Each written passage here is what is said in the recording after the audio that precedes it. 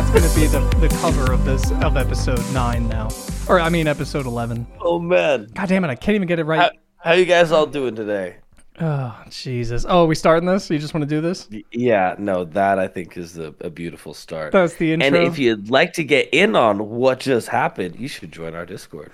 You should, yes. You should join the Scourge Discord, which, by the way, I'm thinking here we should make like our own Neon Valley Discord. Make a joint Neon. Oh, yeah, use the Neon Valley email to make a Neon Valley Discord. Yeah, and like Twitter, stuff like that. A more focal place that people can go to, because like I also know that we only source our questions from Discord right now, but I know a lot of people also don't use Discord. So yeah, Twitter. Exactly. We have our subreddit, r/Neon Valley Pod. If you want to go there, you can drop questions. I totally knew we had a subreddit. Yeah, I didn't even take the shot, Mitchell, which I'm going to take right now. So this is a celebratory shot. Take the shot. Yes, get your shots. We didn't celebrate last episode. It was our 10th episode, Mitchell. It was. We talked about the glorious Southland Tales. We might have mentioned it, that it was the 10th episode, but we didn't really like do anything. We hit double digits, baby. That's more than 9. But also more than 9.9, because that's technically not double digits. You know, when they told me you had passed math, I was a little flabbergasted. I got a B- in accounting. You're just proving me wrong again and again. That's amazing, buddy. Proud of you. No, but think about it this way. How many things in your life can you say, especially recently, let's say in the last like 5 years, that we go with numbers. And I don't care how long it's taken for us, but have you sat down and done consistently 10 times for over an hour or two? That's dedication. You know what I'm saying? Like we're doing this. Yeah. You know what? Yeah. Mm-hmm. Fuck yeah. I'm going to take this shot. Let's go, baby. Put it in your mouth. Mm-hmm. And then swallow. Oh, God. Like the little bit. Oh, God. It did that thing where my throat closed up. Oh, no. Oh, it rejected. It did. It rejected it immediately. Shot. And you're like, it must continue. Yeah, I'm washing it down with a Prime energy drink. This isn't a sponsor, by the way, because I don't. Oh no. I know. No, believe me, I don't. Here's my thing about this company is that I don't like Logan Paul at all, but I do like KSI. So I like 50% of the people that own this company. So I only buy. I told Audrey I only buy half as much as I normally would. Man, I'm glad I got a B- in accounting, because we're doing a lot of math this episode. Wow, we really are. This is the new math, but we are the official heavy. The official math podcast. Big brain podcast. I'm feeling. I think this is the chill episode, Mitchell. I don't know about you, but I'm feeling good. It might be that shot I just took. Okay. Anytime you say I'm feeling good after taking a shot, like 200% of the time, it's the shot. That doesn't math, and we just said we are the math podcast, and you're already not. No, mathing. It's advanced math. You're thinking of regular math. Oh, I'm sorry. I'm thinking of normie math. You're talking like black pill level math. I get what you're saying. You need to join our Patreon to access that level. Oh shit, we don't have a Patreon. Oh, we don't? Okay. I wasn't sure with the subreddit and everything. I was like, I'm gonna just start throwing things out. You know what? Actually, I don't know. You know, maybe by the time this episode is up, maybe we'll have a Patreon for like $1 or something. You can get the episode early. Maybe, I don't know. We'll figure out the details, but probably not you yet. Can get it sent to you by carrier pigeon. Ooh, Hogwarts style. Get it like a carrier owl. What? By the way, Mitchell, what is this picture in the Discord? I need to know who this. What did you look up? I looked up the band Rush. Oh, it's Rush. Oh, it's. You kept saying Rush. When you said, "Oh, I got to include that in the Discord," I thought you realized what I was doing. I didn't at all. I don't know how it. And I'm looking at the guitarist like I know that face. I'm like I know that face so well. Fucking A, look at that. I'm disappointed that you didn't recognize that sooner. That's so funny. I'm actually disappointed too. You know who else would be disappointed? Danny Sexbang. And I don't want to disappoint Danny Sexbang. Don't you ever disappoint Danny Sexbang. All right. All right. Oh, Jesus Christ. This is devolving. Welcome, everyone. About 10 minutes into recording. How you doing? To the 11th episode of the Neon Valley podcast. This is the official Wizards of Waverly Place rewatch podcast. Today we're talking about episode 7, I believe, season 3, right, Mitchell? Yep, Return of the Swamp King. Yes, Return of the Swamp King.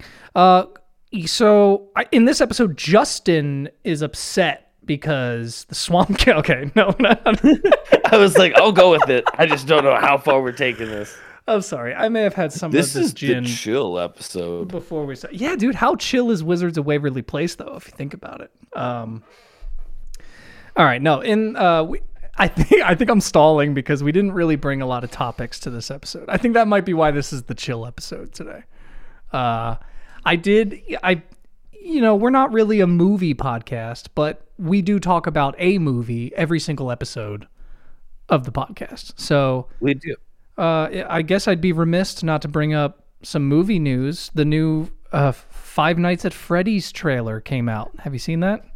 I haven't seen the trailer. I saw the poster posted on Twitter. It I'm looks very excited. Yeah, you know what? I'm not disappointed yet. And if you know me, that's a positive.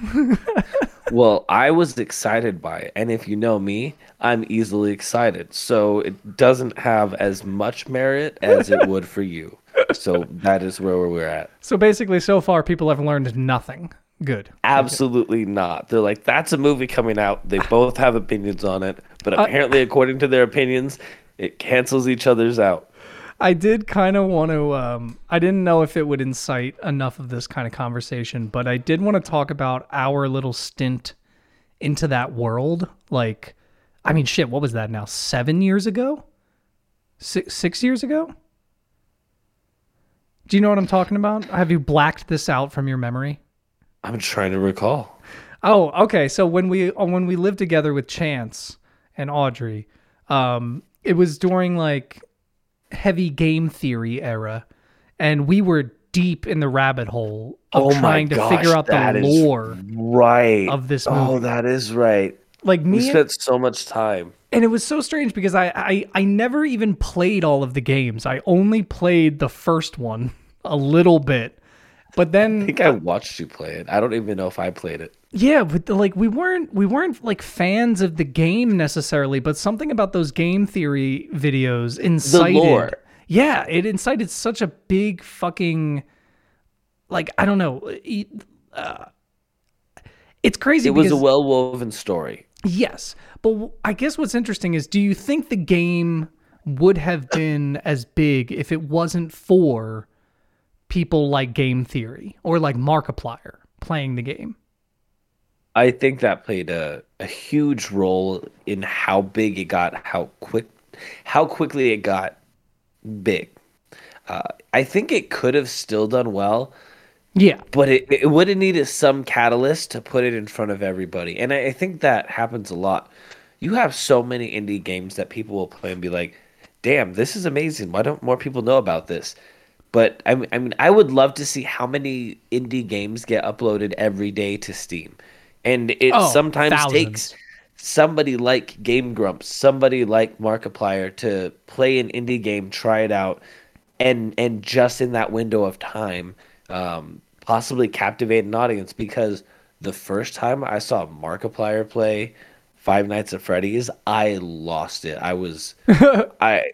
But also, even he would start to point out there's things that are changing. Why are they changing? And it became, for what seems like a simple game, there seems to be so much layers hidden behind it.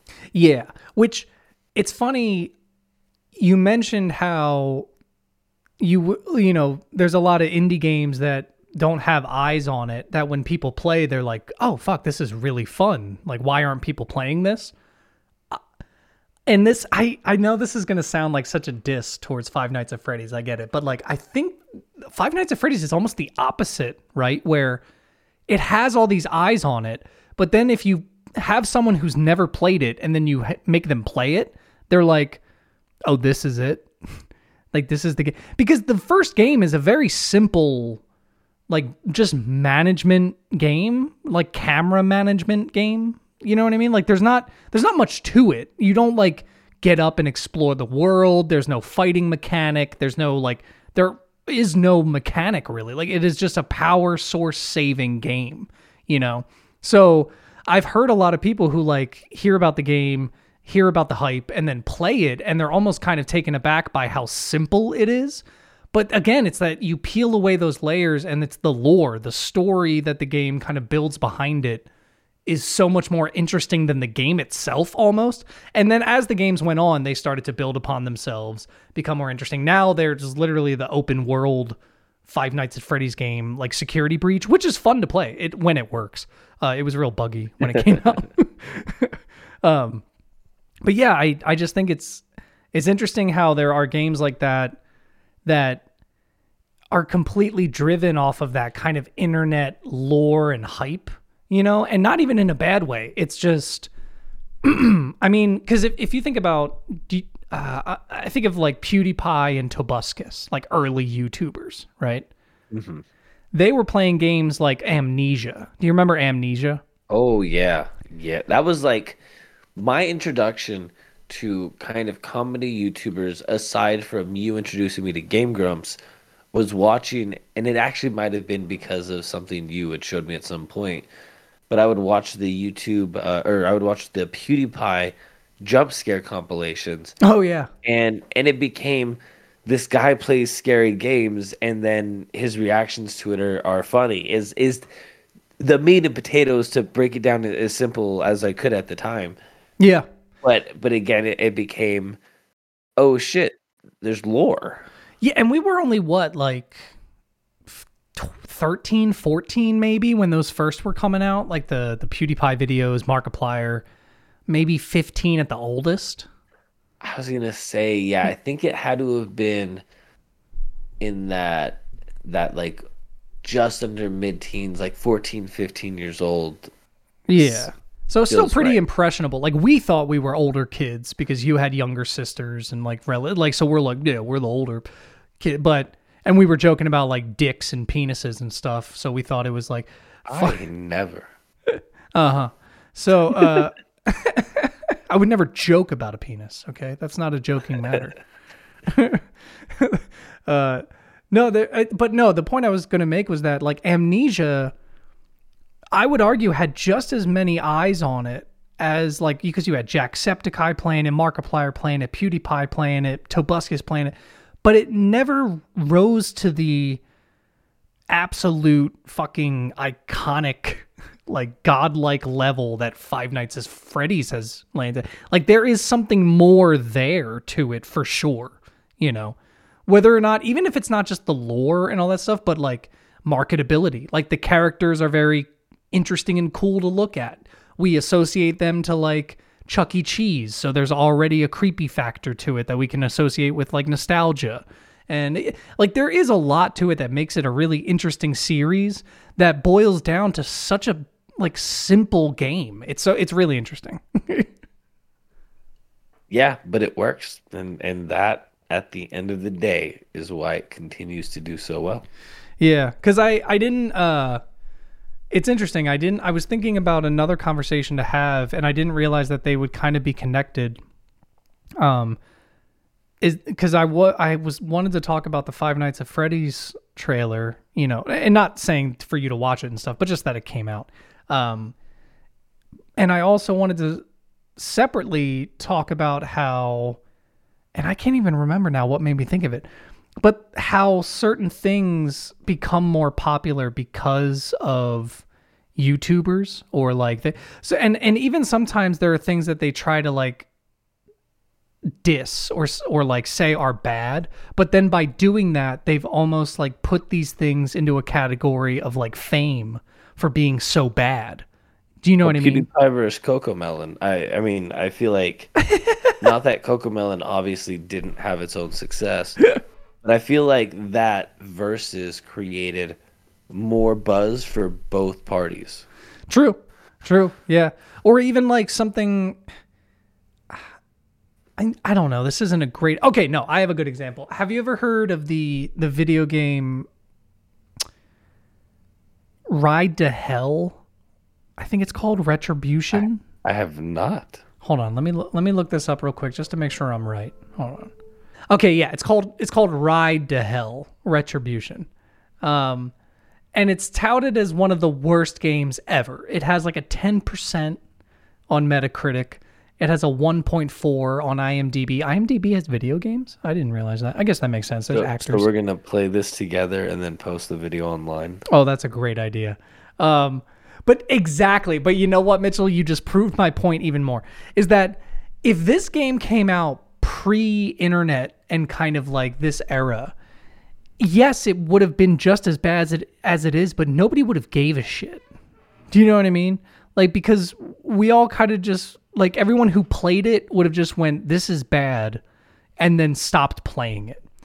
But internet culture has this, like, kind of thing where it's like, hey, let's take things that are bad and, like, almost, like, glorify how bad they are and nitpick about what we think is bad about it. And because, like, everyone was making YouTube videos about this game after it came out.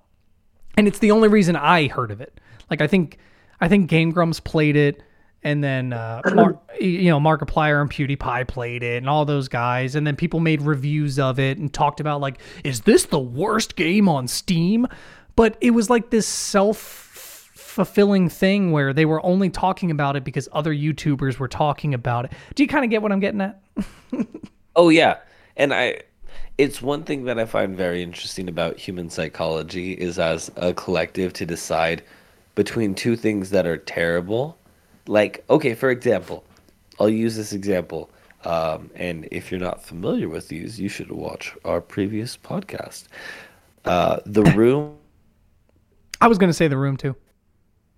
I love The Room. Yeah. I don't like Southland Tales, but and for reasons I partially don't necessarily know why. Like, one of them just felt more, I don't want to say sincere. No, that's fair. I think sincere is fair. It's like Tommy Wiseau just genuinely doesn't know what he's doing. And I like, that sounds rude, but I when he was making that movie, he didn't know what he was doing. Richard Kelly knows what he's doing to make a movie. Exactly. That's why it's like, again, if you saw somebody, but this to me doesn't even make sense. I was going to say, if you saw a basketball player who is terrible, but somehow made his way to, but I was like, but that wouldn't work out. So I'm just going to scrap that entirely. Yeah. It's just but again, that's my point is, because it's not something where, okay, this person's score designates them as a high-performing athlete. People like this person. Yeah, Nicolas Cage. Nicolas Cage can be in a terrible movie, and people are like, "Oh, it's Nicolas Cage." Mm-hmm. And again, nothing against Nicolas Cage, but it's one of those. He could almost literally do no wrong because he just has that following about him. But that comes down to people and what they like, and to have something on that scale. Again, it just becomes an interesting kind of psychology piece to me. Yeah, it's like being aware. Like being aware of when, like, for lack of a better term, you're just kind of following the things that the person you likes. You know, like if you're on YouTube and you really appreciate a certain reviewer, or like, you know, and I'm even just talking specifically about YouTube. This can work in every facet of your life. But if you're on YouTube and there's a specific, like, Let's Player or YouTuber or something that you like, if they like a game, sometimes you almost feel the need to just like it, you know, because it's like, oh, well, there must be something about it I don't get, you know, and like, it's almost subconscious where you're just like, well, they really like it and I really like that person. So why don't I like it? There must be something I'm missing, you know, and you almost try to like trick yourself into liking it or something. And no, fuck them. No, I know what you mean. Yeah. And like, but that's like, yeah. And that's the thing is, like, I think what's healthy is taking a step back and being like, no, it's okay to not like something and be like, oh, okay, you like it. That's okay. That's, you know, And yeah, but there is like that kind of mentality, that pack mentality of like, oh, well, if this is our person that we really appreciate and like, if they think this thing, we must all think this thing. Yeah, that's dangerous stuff. That's how the Third Reich. Never mind. You still there, Mitchell? You still there? Am I gonna have to beat that out again? What am I? You're gonna have to just beep out your entire opinion on everything.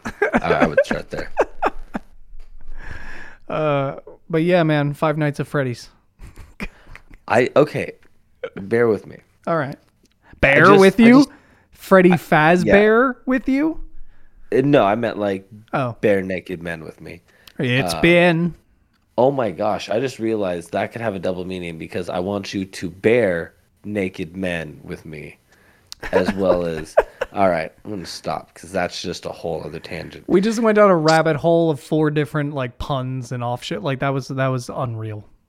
What I was going to actually try to say was, do you think we could ask ChatGPT to create a personality test for us? Create a personality test? Yeah. Oh, I think so. Yeah. Wait. Okay. But okay, this is too broad of a question. Do you mean like specifically tailored to us, or do you mean like what kind of personality test? I would say generate a personality test in the style of Myers-Briggs, because Myers-Briggs should have been on the internet by, I think it was September 2021, that it's up to date on information. So if it has access in it, and it has access to maybe multiple different personality tests, I'm just curious if it could create its own. Don't know why that just popped in my head as I don't know. Yeah, I mean, maybe if you were to enter certain prompts that were like using, like, I don't know how you would word it, something along the lines of like using the guidelines of the Myers-Briggs personality test, but also sprinkling in and then listing other types of then tests. You could even say, based on use the Myers-Briggs test and use Marvel characters and generate a Marvel personality test. Okay, yeah, there you go. That's pretty good. Like, try to use the traits of the Marvel's characters that's so closely relate to the Myers-Briggs, and then create. I mean, at that point, we're just devolving into like Facebook personality tests, and I don't want to become that podcast. But we're the AI. Are you Facebook Captain personality America? Test. I genuinely I got a little scared today about AI. I had like a weird existential moment. Oh yeah. Because I was watching a video somewhat recently, a couple weeks ago. The idea is that there's a constant sharp progression in society throughout history. We had the industrial era, we had like weaponry, there was steel working, there was woodworking, there was technology, like things like that have like an exponential boom at the beginning and then kind of curve off and slow down, And what he was saying is that essentially the technology field of it has reached its plateau. Like it's getting harder and harder for companies to get more memory on a small chip, because there's only so much you can fit on a centimeter by centimeter square of technology. Right. I don't know all the ins and outs, but essentially they can only get so small. And we're kind of reaching a plateau of technology when it comes to memory and the things we can do. And the point he was making is that AI is this kind of next step in society, and we're only at that first tiny bend of the exponential boom that will be AI. Because like if you think about like internet and things that we grew up with, like it's normal to us because like shit, we were literally 10 years old when we got a computer in the house, and we started getting internet and high-speed internet and video game consoles and streaming services and all this, and it became normal. But Yep. people who were 30 or 40 that then were getting internet were like, this is crazy. How do we keep up? Dude, that's AI for us. We're fucked, dude. We're screwed. We're so screwed. Like, we're going to be so confused by the shit that AI is able to do in 5 to 10 years that we're going to have to keep up, man. We're going to have to keep up. Can't do magic tricks. Because you know what I think is happening? You know how there's a writer's strike going on right now? Yes. I think they're going to just have AI write movies while the writers are on strike and then see how it goes. Right? Like, why not? That would be an interested to see how that plays out for them. Yeah, because let's be honest. If an AI wrote a Marvel movie, would we even notice? Right? Like, if AI wrote Ant-Man and the Wasp 3, would we notice? I wonder if it would actually... Okay, so I didn't want to say be easier in terms of like, oh, it's better at writing than a human. No. But you could actually give it access to the library of all Marvel comics and say, create a story that is like, that works with that and doesn't interrupt the, what is it, continuity? Yep, the canon of any of the other stories. So that way... Dude, you just fucked that. Oh, you just fucked my brain up. I never even thought about that facet of it. They have to already be doing that, right? Because here's what makes the most sense. And this is honestly what my thoughts are. At the end of the day, just like the internet, it's not going anywhere. Fuck encyclopedias. So the best bet is to learn how to utilize it so you can be at least towards the forefront of jobs, because it's not that jobs are going to entirely replace people, but it's going to require people to utilize it in their jobs, I think, more. Yeah. So the better you can be at it, it's another skill set opportunity, and we're at such an early stage. There's a lot of options to learn from it. The scary thing is you can ask ChatGPT to teach you how to use ChatGPT. Yeah, no, it's pretty intense, man. And I think there's always a human element. You know what I mean? Because no matter what. And I've never really been scared. Even when I said like I had that fear to the existential crisis. Yeah. It wasn't the fear of like AI overlords taking it. It was just the fear of falling behind. You know, not knowing what the next step of like is music completely going to change because AI, like, will AI take out all of the guesswork when it comes to music? Like the same way, and I know this is a bit of a stretch, but I mean, hear me out. The same way like presets on pianos and guitar amps and things like that took out certain elements of artistry with guitar and piano and all that shit. Will that just be put aside for AI? Will there now be a new level of like, oh, dude, we don't even worry about that part of music anymore. AI does that. We just focus on this part.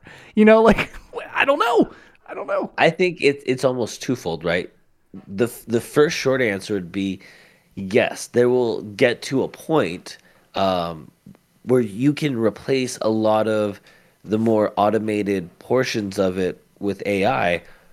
But the other thing about it is it's still going to take someone like you to use a peacock as a horn in a song. Yeah, no, there will always be a creative element to it. And that's what I mean, though, is like, for me, that was that step of like fucking around with modern technology, you know, at that time. So what will that next step be? It's just interesting, you know, to think about, like, what will they be doing with AI? Because we talked about it like as a tool. Like, I think it's good as a tool because I think it's almost the same way. Like, would you harp on someone for using a thesaurus when they're writing a song? You know, like what? Bro, I have 3 different thesauruses. Yeah, and like they're all wrong. Just kidding. I don't think anybody would look at someone who's writing a song and be like, I wonder if there's a better word for this, and crack open a thesaurus and then be like, oh, hey, there is a better word that works and it still kind of rhymes, or I can move these words around. Like, yeah, that's still artistry. So if you were to be like, I can't really think of a good line for this, like, you know, hey, ChatGPT, what gives the vibe of this, and this? And not saying it's writing your exact line, but for it to be like, oh, you know, like give you a a feeling or a tone that sets it, or a word to use, or like, I think that's a good tool. That's a good tool. I will say this. Here's a prime example of how you can use it without feeling like using it to write a song. You can ask it to give you a list of words that have double meanings. Oh yeah. What's a good? Yeah, you could even ask, like, give me a base metaphor for something, and then you can work off of that metaphor. It's not like you have to use exactly what it's giving you. It's again, to your point, it's a tool. It's all about how you use it, and you can use it in a way that makes your work easier. You can try to use it as a shortcut to do work. Might work, might not, but being able to use it as a tool and you're the one utilizing it and not relying on it is always going to put you in a better position. Yeah. Thank you for coming to our TED Talk. Yeah, right. But okay, I would love to go ahead and introduce the movie that I introduced to you. Ladies and gentlemen, we have for you today our review on Terror Eyes. So it's like terrorize, it's like a pun, but it's two words, the word terror and then the word eyes. Dude, I just got that. I bet you didn't even realize. Holy shit, that's nuts. There's like 3 minutes. Dude, that's like Tupac level shit right there. I was even thinking like maybe 3 Pac. It was pretty advanced. I'm not gonna lie. So this was Okay. written. Wait, real quick before you start, I Yeah. just want to grab another drink real quick. Yes. 1 sec. Anyways, all right. You got your drinky drink. Yeah. Actually, you know what? I'm gonna take one more shot to talk about this movie. So I'm so glad. God damn it. You know, Mitchell, I thought it couldn't get worse than House on Dice Road 2, Town of the Dead. And yet here we are. All right. Now you're just being personal.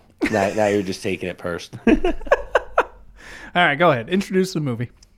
All right, ladies and gentlemen, we have Terror Eyes, written and directed by Delaney Bishop, who I believe was actually also in the movie. Actually, I think it was written and directed by Brian Rusty, if I'm correct. Okay, that introduction entirely threw me off. Yeah. I actually was like, why would this person be in all that? Yeah, I didn't mean to interrupt you. The movie is about a group of friends. There's some interpersonal things going on there, and Okay. they are on a journey to go to, I think it's Coachella. It's a music festival, and throughout this journey, they are being terrorized. I'm interested. Okay, what were your thoughts going into this movie, and then within the first few minutes? Just so you know, it won awards. It had 4 wins and 1 nomination. There's no fucking way that that's true. Santa Fe Film Festival Best Story 2021 nominee. Shriekfest 2021 winner for Best Editing. Hot Springs International Best Horror Film editing. Festival 2020 winner First Time Film Feature Thriller. Okay. Hollywood okay. Horror Fest Festival Award of Excellence 2020 winner. 2020 winner Best First Time Filmmaker. Okay, so Yes. Okay, there you go. Boom. I'll give them that. Like, they're going. Okay, I'm kind of spoiling my review here. So let me just say, going into it, I didn't know what to expect. I thought maybe it was going to be a little more all online, because from the trailer that you had sent me, and it looked like one of those movies where everything is just taking place Shot through from a webcam. Skype. Yeah, exactly. So when it wasn't that, I was relieved. But when I saw what it was, I was less relieved. Okay.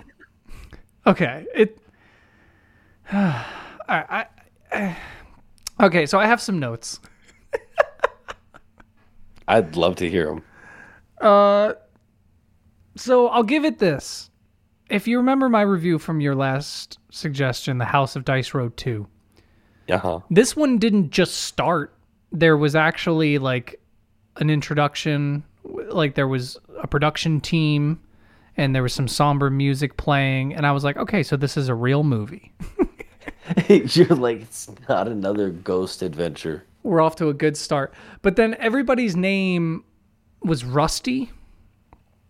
And there was the terrorized website thing that was showing clips of people dying, and there was like, it was this kind of idea that there's this app or website that, like, dark web kind of experience. Exactly, where people can post videos of people dying, watch videos, morbid kind of stuff. And I was really confused. At first, I thought all of the names in the credits were like, I thought I thought they were real names, but same. Well, no, okay. I didn't think they were real names, but I thought they were real people. I thought that they were just like their like MySpace names. You know what I mean? Oh my gosh. Okay, gotcha. I see. Because at some point, one of their names was Sammy Psilocybin, and I was like, "That's not a real fucking name. That's a MySpace name. That's a Facebook name. Like what?" And by the way, for anybody who's under the age of 27 and doesn't know what I mean by MySpace name, small integer. Back in the day when you were on MySpace, we all had stupid ass names that would be like Tyler Tyrant or like, Mitchell Moneybags. I don't think you had one, but you know what I mean. Like I think mine always had, it was like my name, but then my lacrosse number. There you go. It was always a sport affiliation. Yeah, there was MySpace. So either way, that's the reference I'm making. Okay, moving on. All of them had weird names. 5 of them were named Rusty, like had the last name Rusty. So that confused. And that's where I was like, is it like 2 or 3 brothers that made this movie? So when I was first watching it, that was my thought, that these were the intro rolling credits, and this was only like 2 or 3 people. Which, okay, I have said before, I've said on record, I don't like when movies show you the ending to start. Kind of spoiling it, but they did a really good job of that without me realizing. Yeah. Yes. Okay. That was good in a sense. Okay. Man, this movie's so conflicting for me. Because like, you're like, I'm trying. Because I'm starting. It sounds like you really enjoyed this movie, and I don't blame you for that. Because I enjoyed it for what I thought it was, yes. And the fact it threw enough twists that I was like, I wasn't expecting that. What? And for what you provided. What, really? Okay, we're gonna have to talk about this, man, because that was the thing about the movie that drove me the most insane was. But I don't want to get into that yet. Okay. So here's the thing. For example, what you might be referencing here with like the twist that kept you on your toe. Like, okay, one of my notes, literally at the beginning, is, oh, cool, having an aneurysm in your room as an intro. That's super dope. Because the camera was just like in a bedroom with like shaky cam. And that was like the intro with like hardcore music playing and all that. And I guess spoilers without spoilers, because I guess I'm not really saying anything too deep yet. When you get to the end of the movie, that is what it is. It's just a kid with his camera shaking it around a bedroom. So like, yeah, like I was right. Like, and it almost doesn't become a critique at that point, because like I was trying to say like, oh yeah, real cool. Like, yeah, oh, it's just a kid making a homemade thing. But he was. Like, that was kind of... yes, that is what it was. You just guessed it. Okay, so let me... Before I get too deep into this, I guess we should try to... I should try to set up the kind of plot of this movie. I know you said you gave, like, the overlining plot. But I'll start to go through the story. So it starts off with, like, birthday party for Danny, correct? I believe that's his name? Mm-hmm. Yes. Mm-hmm. My third note in here is, God damn it, Mitchell. So anyway, I realized very quickly that there was only one camera. They were only filming from one camera. And I get, again, that in the context of the movie, that eventually does make sense. Right? So like, at least there's a reason for it, and it's not just, why did you choose to film it this way? Yeah, because at first it was kind of like, oh shit, could they just not afford 2 cameras? Because there were cuts as if they were about to cut to a different angle, but it didn't cut to a different angle. It was just like 2 seconds later in the same scene. So it was like, oh, you only have one camera. And I was like, okay, that's fine, whatever. I'm not going to...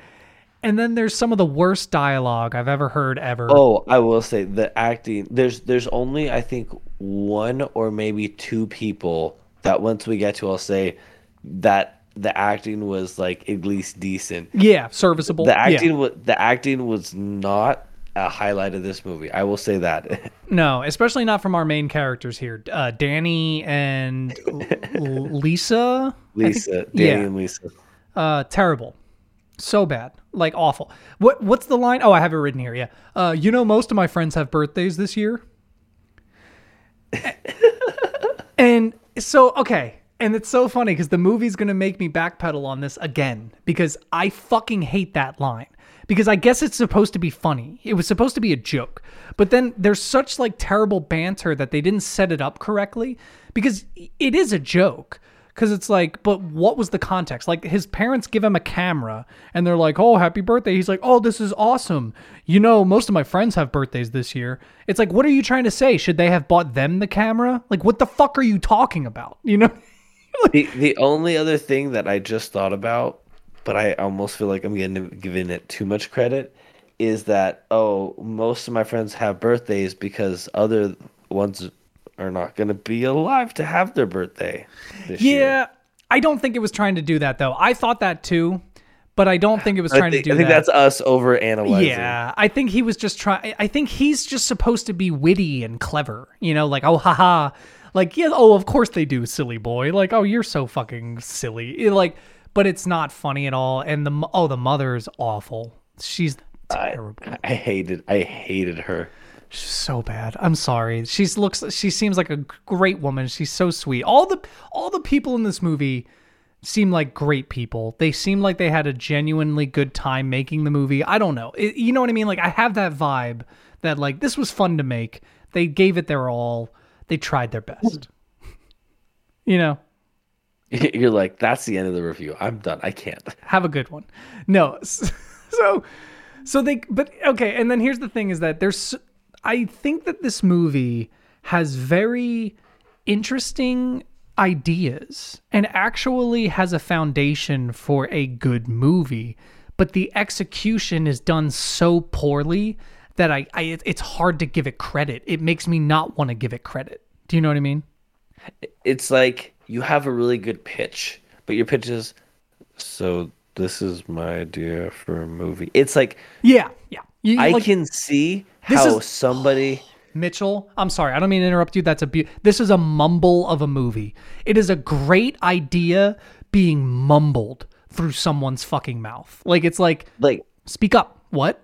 Could you imagine if like Eli Roth had access to the story? Make this campy as fuck, make it darker, you know what I mean? Like, yeah, sure. Yeah, no, 100%. Or whoever did Saw, like if you wanted to be like lean into the more serious kind of side of it and more like not spooky, more gore. Did Eli Roth not do the first couple Saws? Oh wait, did he? I thought he did. Hold on. Saw director. I was thinking, did he do Hostel? Oh, James Wan. James Wan is the Saw director. That's right. Yes, okay. Him. Yeah, you're correct. The story is almost there. There's a foundation of something that is genuinely interesting, right? But okay, I want to talk a little bit about language in film, right? Storytelling through the film itself, right? Not just through the story, but the actual like camera angles, the things that, you know what I mean? So like, for example, the cinematography. Exactly. So for example, like Paranormal Activity, everything in Paranormal Activity is through some form of webcam or handheld camera, and it never breaks that ever. Right? Yeah. There's one medium of visual representation, and it follows that. Yes. This movie attempts to do that, but can't commit to it. So it constantly kept pulling me out of it because I kept going like, okay, well, where the fuck is this camera angle coming from? You know what I mean? Right. Is this supposed to be the movie, or is this supposed to be the in? I see where you. It wasn't seamless enough. You just said it right there. I looked into this from because I hate that I go on like Google rabbit holes after I watch one of these movies. No matter how good or bad or whatever it is, I always end up looking into this shit, right? And I found a YouTube video of someone reviewing it, and then one of the producers commented on the video, and said how the entire movie is from either Brian's camera, a webcam, or some kind of other camera. So there is no technical movie camera in this movie, even though me and you know for a damn fucking fact that there is. There is, though. Like, in so many shots, it's like, this is clearly a real camera. Like, who else would be holding it? Do you know what I mean? It almost makes me want to go back to rewatch to see if I could spot that. And if it is true, they really fucked with like realism of timelines and things like that, because there are moments where they show Brian, for example, which is I guess we should set up. He is the brother of Danny, who was in an accident and is now horribly deformed and spends his life on. And okay, here's my other point.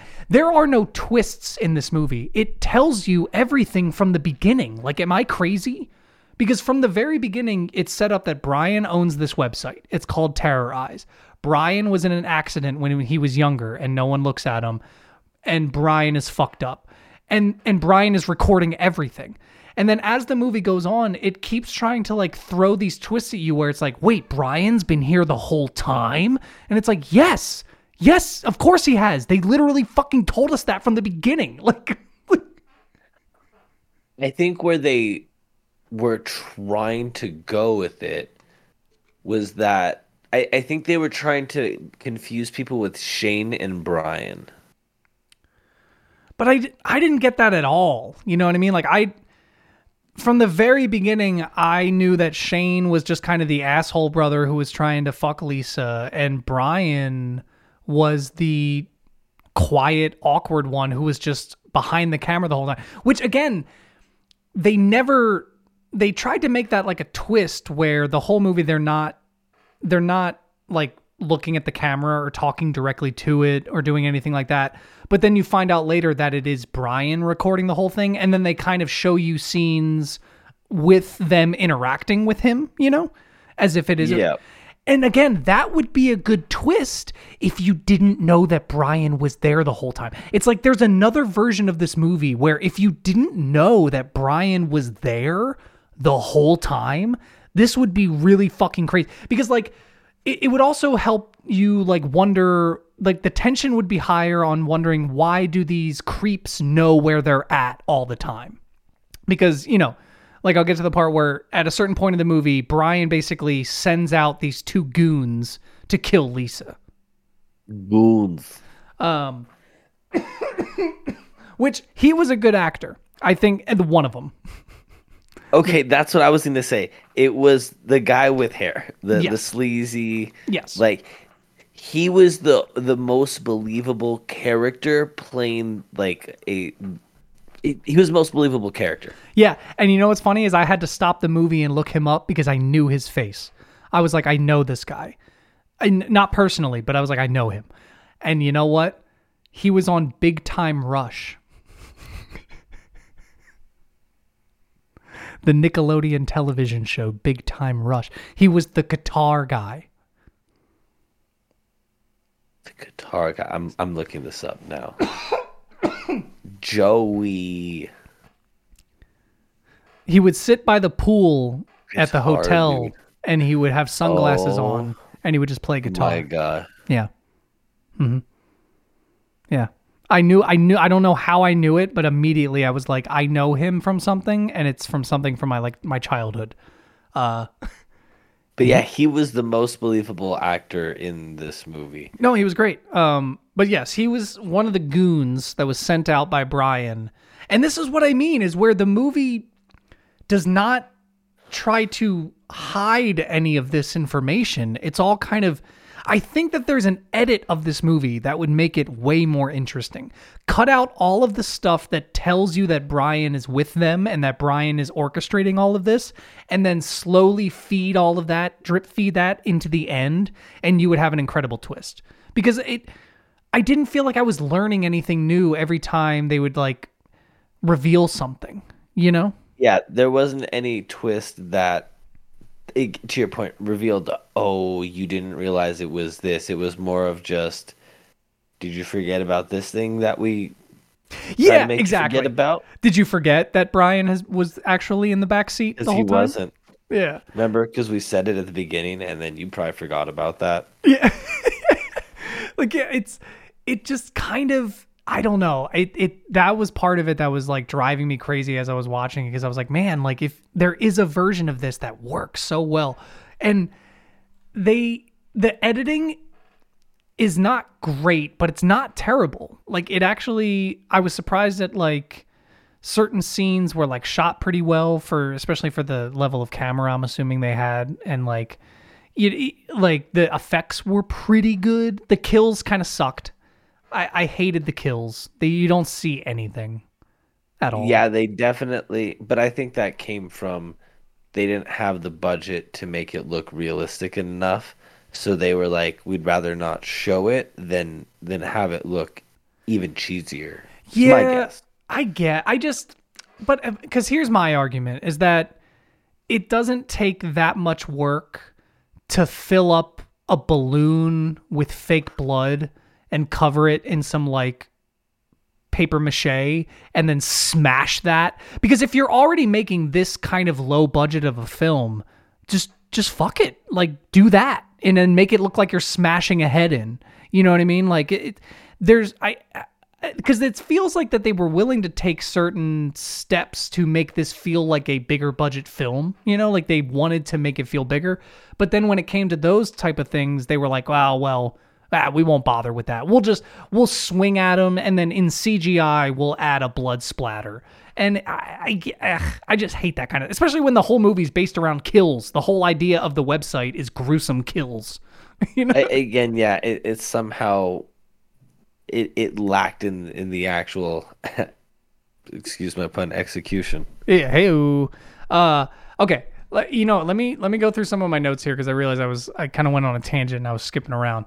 But so I'm asking questions here. So I said, wait, they bought Danny a camera but don't want him to film Brian, but Brian is there and Brian is filming the whole thing. And then I said, so wait, is Brian filming the whole movie? But he can't be because he's also up in his room, but he's also downstairs. Wait, what the fuck is happening? These are all notes, by the way. Like, because yeah, there was scenes where it was showing Brian up in his room, like on the computer doing the terrorize thing, but they were cutting back down to Danny talking with the dad outside from another camera angle that had to have been Brian. But then how was he up in his room? Wasn't that new camera that Danny just got? No, well, it was cutting between both of them. It was because it would have Danny have the new camera sitting on the table that would be like a close-up of the dad, and then there was another camera from the bushes. But then it would cut back up to Brian up in the room. So like those may have been two different times, but the movie doesn't convey that well enough for you to like understand. I don't know. You're having to reach to make that assumption. You can't look back at the movie and say this is the point that reinforces my belief. Yeah. And then you have the scene where Lisa and Shane video call from the same house. Wait, was Shane at the house? I thought Shane lived like on his own somewhere else. No, he lives in that house from what I understand. I mean, unless I missed a scene where he left and went home. I don't think I did though. But like, I thought the implication is that they're just a family that all lives in that house. But I don't know. Maybe I don't know. Because literally they were talking in the hallway, remember? Like, and she was like, listen, I'm going to bed. And he was like, no, come on, I want to talk. You're going to be with him and she was like, I'm going to bed. Oh my God. That's right. Yeah. That's right. So they talked in person in the hallway and then they went to the room and then talked on their camera video chat. Yeah. Oh, God. It's so dumb. We asked ChatGPT to make an edited version of this script. And then you had the overly sexual friend, Rebecca. Uh, Which you find out, and somebody pointed this out, and I just noticed it more because they had a history relationship wise, but did they? and oddly enough, the yeah, I think he mentions like no, Oh, that was a while ago, yeah. Okay, yeah.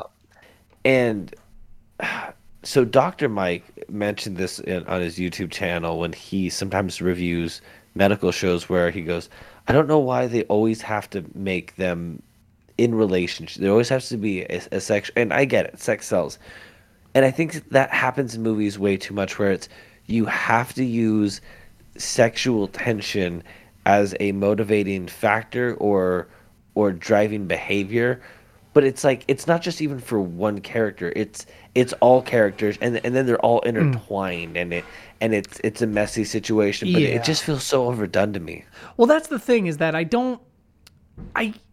that's when it gets messy is that we're in a different time now, where when I see a character like that, my first assumption actually isn't that they have some kind of history or sexual. I just assume like, oh, she's just like a quote unquote like modern girl who is just open with her sexuality, and like because they're going to Coachella, they're kind of like so it's like are they just kind of these Oh hippie yeah, modern people who more just don't fluid. yeah they don't look at sex as like a stingy thing like so the movie almost kind of works against itself by trying to use sex as a way to show that she's still interested in him because by doing that it almost went too far to where I thought like oh maybe this group just doesn't care about that kind of stuff like they just like because I literally have the line here I wrote in parentheses shows tits and dildo and then immediately says LOL so are you gonna still ask her to marry you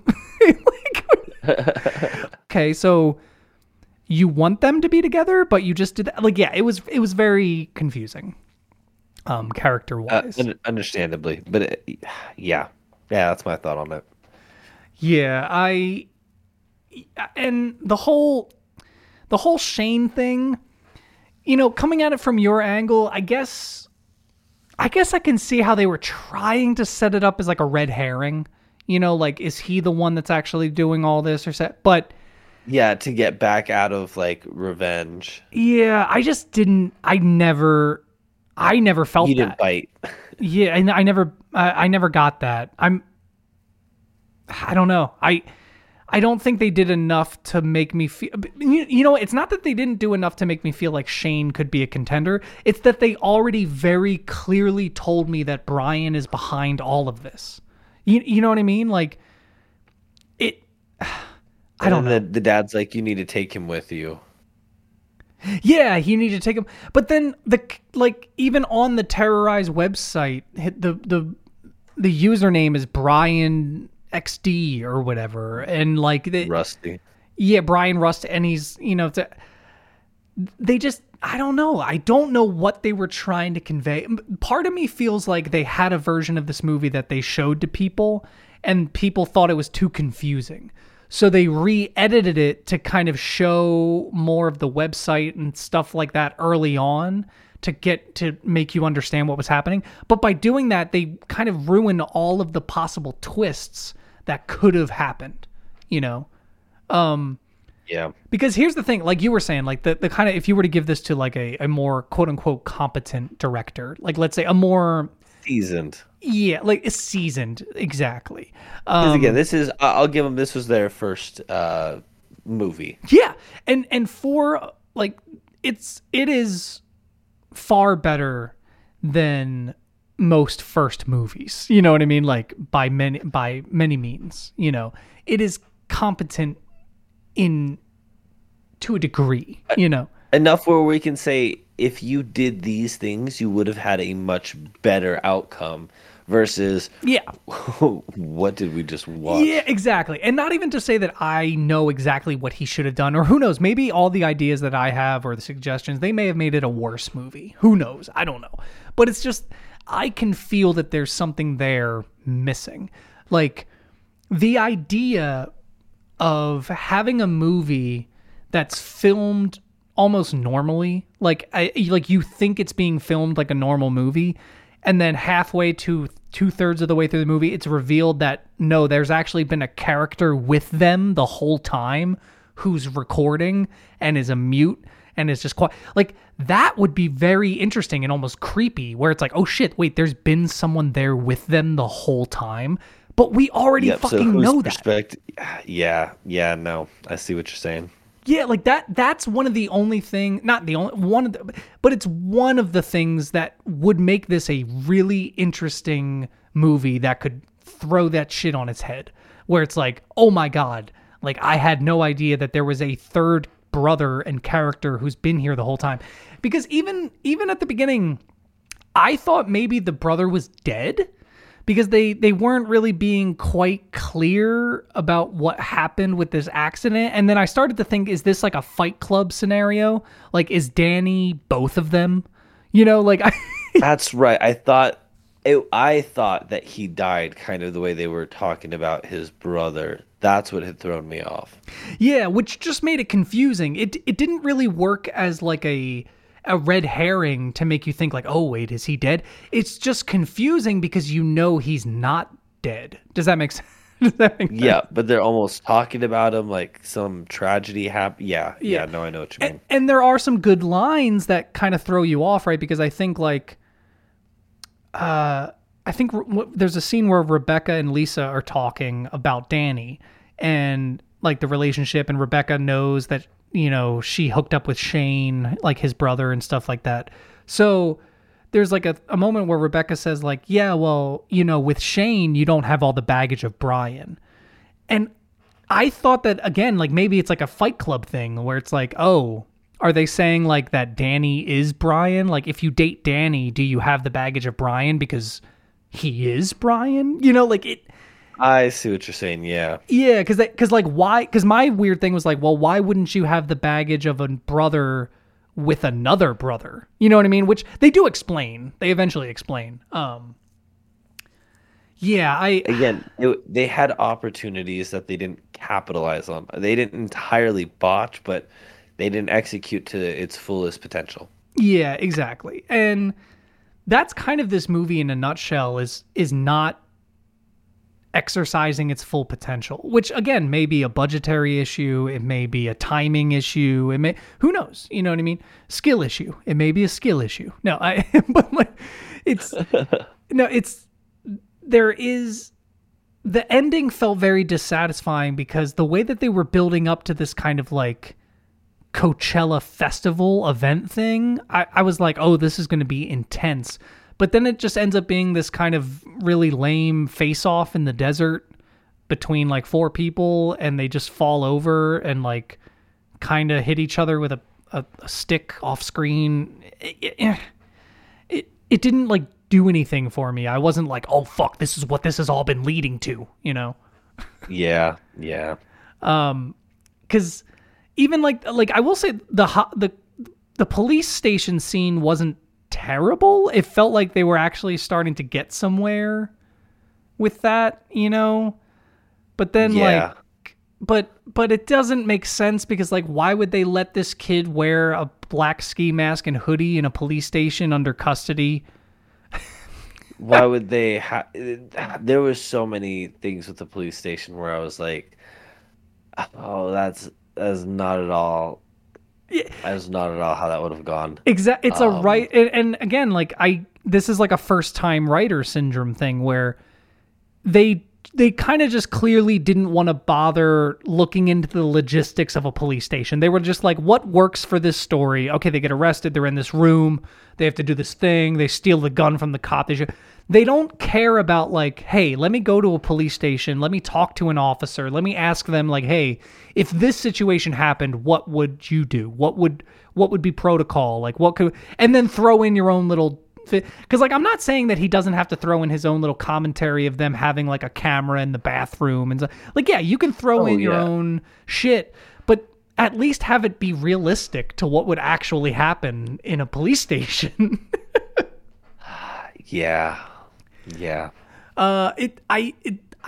it's crazy because I don't want to be as harsh as I'm being on this movie. I don't want to be that harsh on it because it's a first-time director. I think he might have had one short or two shorts before this or something like that. But, and it's not so incompetent that there isn't something to talk about and something there.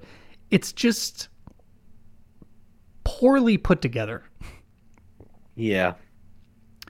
Yeah, I don't know. Is there anything else you wanted to say about it? No, I think that wraps it up. Again, I liked concepts.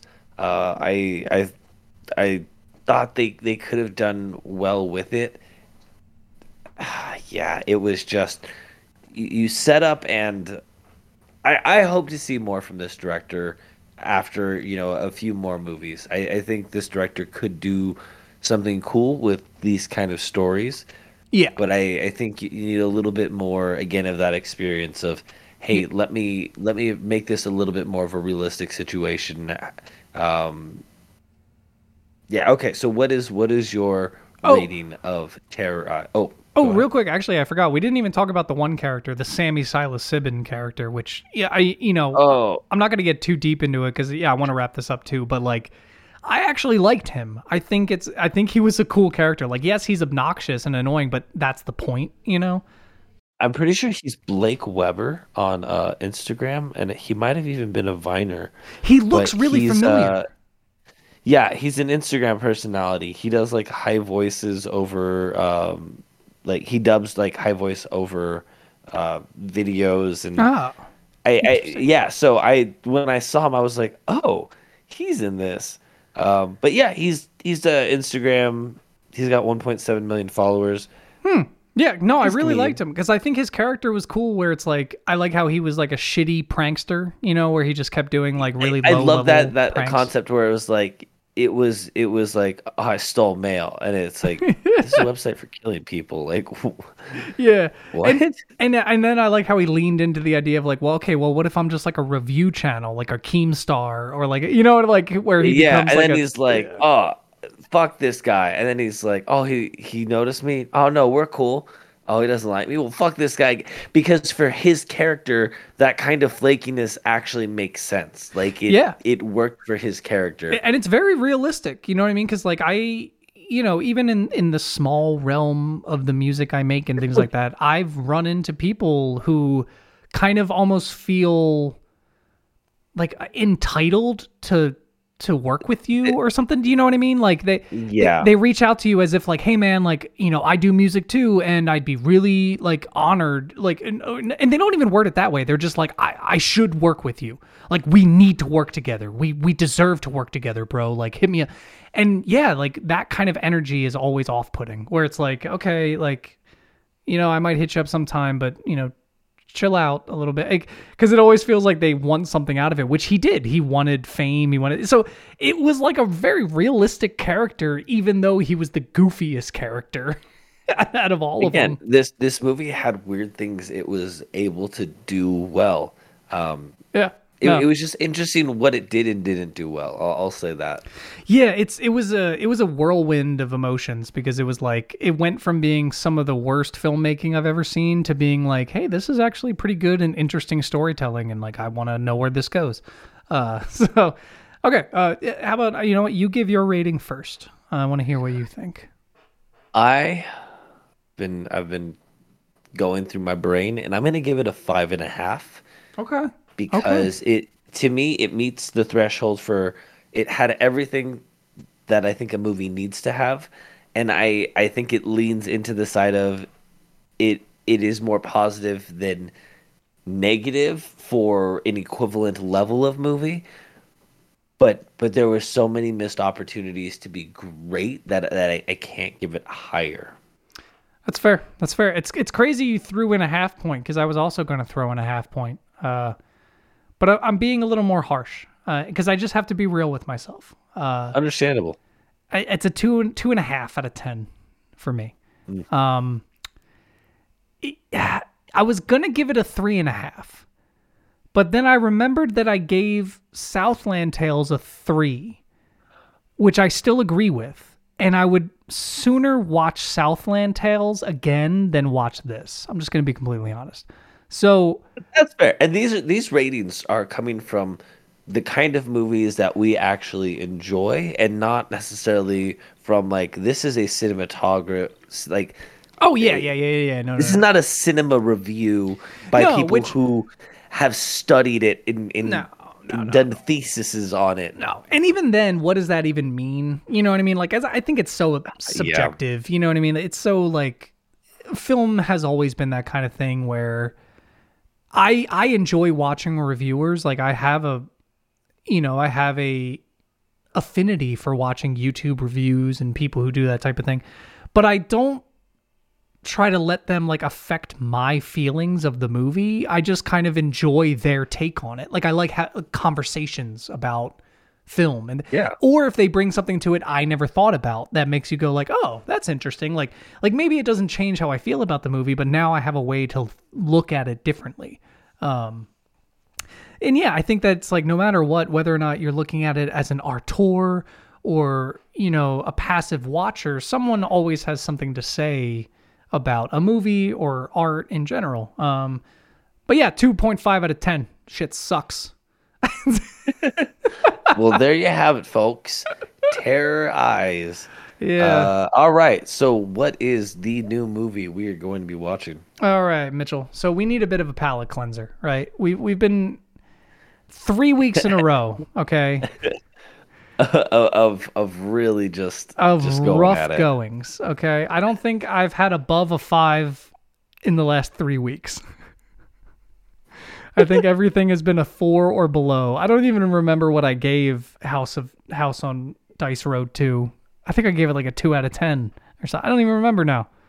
That seems high. We need a bit of a palate cleanser. So I don't know if you haven't seen this, but I'm going with my gut to say that even if you have, it's been long enough that I think both of us could have a good time watching it and a good conversation. I want to watch The Big Lebowski. The Big Lebowski. Oh, actually, I don't think I've seen that movie. No. Okay. Good. No, it's an American classic, man. Oh yeah, no, I haven't seen this. Oh my God, Jeff Bridges, John Goodman, Steve Buscemi, Sam Wait, do you Elliott. not know about this movie? Okay, hold on. The Dude Abides. The Dude. Okay, again, it's something that I have heard reference and I've seen reference multiple times, but I have not watched. Perfect. I know for a fact I've never watched this movie. Perfect. This could not be a more perfect movie then. Awesome. It's great. I haven't watched it since I was super young, so there's going to be things that I've totally forgotten, you know, so it's almost like watching it for the first time again. But it's a great movie. It's a classic. We need a bit of a palate cleanser after these last 3 weeks because it's been rough, but awesome. Yeah, so if you do not want to be spoiled for The Big Lebowski, Too bad. that's right. You probably should have watched it when it came out in the 80s. Stupid fuck. No. But no, it's Jeff Bridges. It's a great movie. Try to watch it before next week. Yeah. All right, I'm not even going to dignify that with anything. Goodbye. No, I'm just kidding. No, hold on. As always, please join the Discord. The links will be in the description of wherever you're listening to this. And join our subreddit, r/Neon Valley Pod. That is r/Neon Valley Pod. Mitchell, you want to say anything to the beautiful people at home? I do. I love you, sweet people. June 13th, new Suku. Hey, new music dropping soon. Dropping soon, Koo. Oh, that wasn't good. I was about to do the same thing, but I'm glad you did it because that was terrible. Yeah, I'll jump on that grenade for you, buddy. All right, next week, Big Lebowski. Let's do this. Bye-bye. Bye-bye.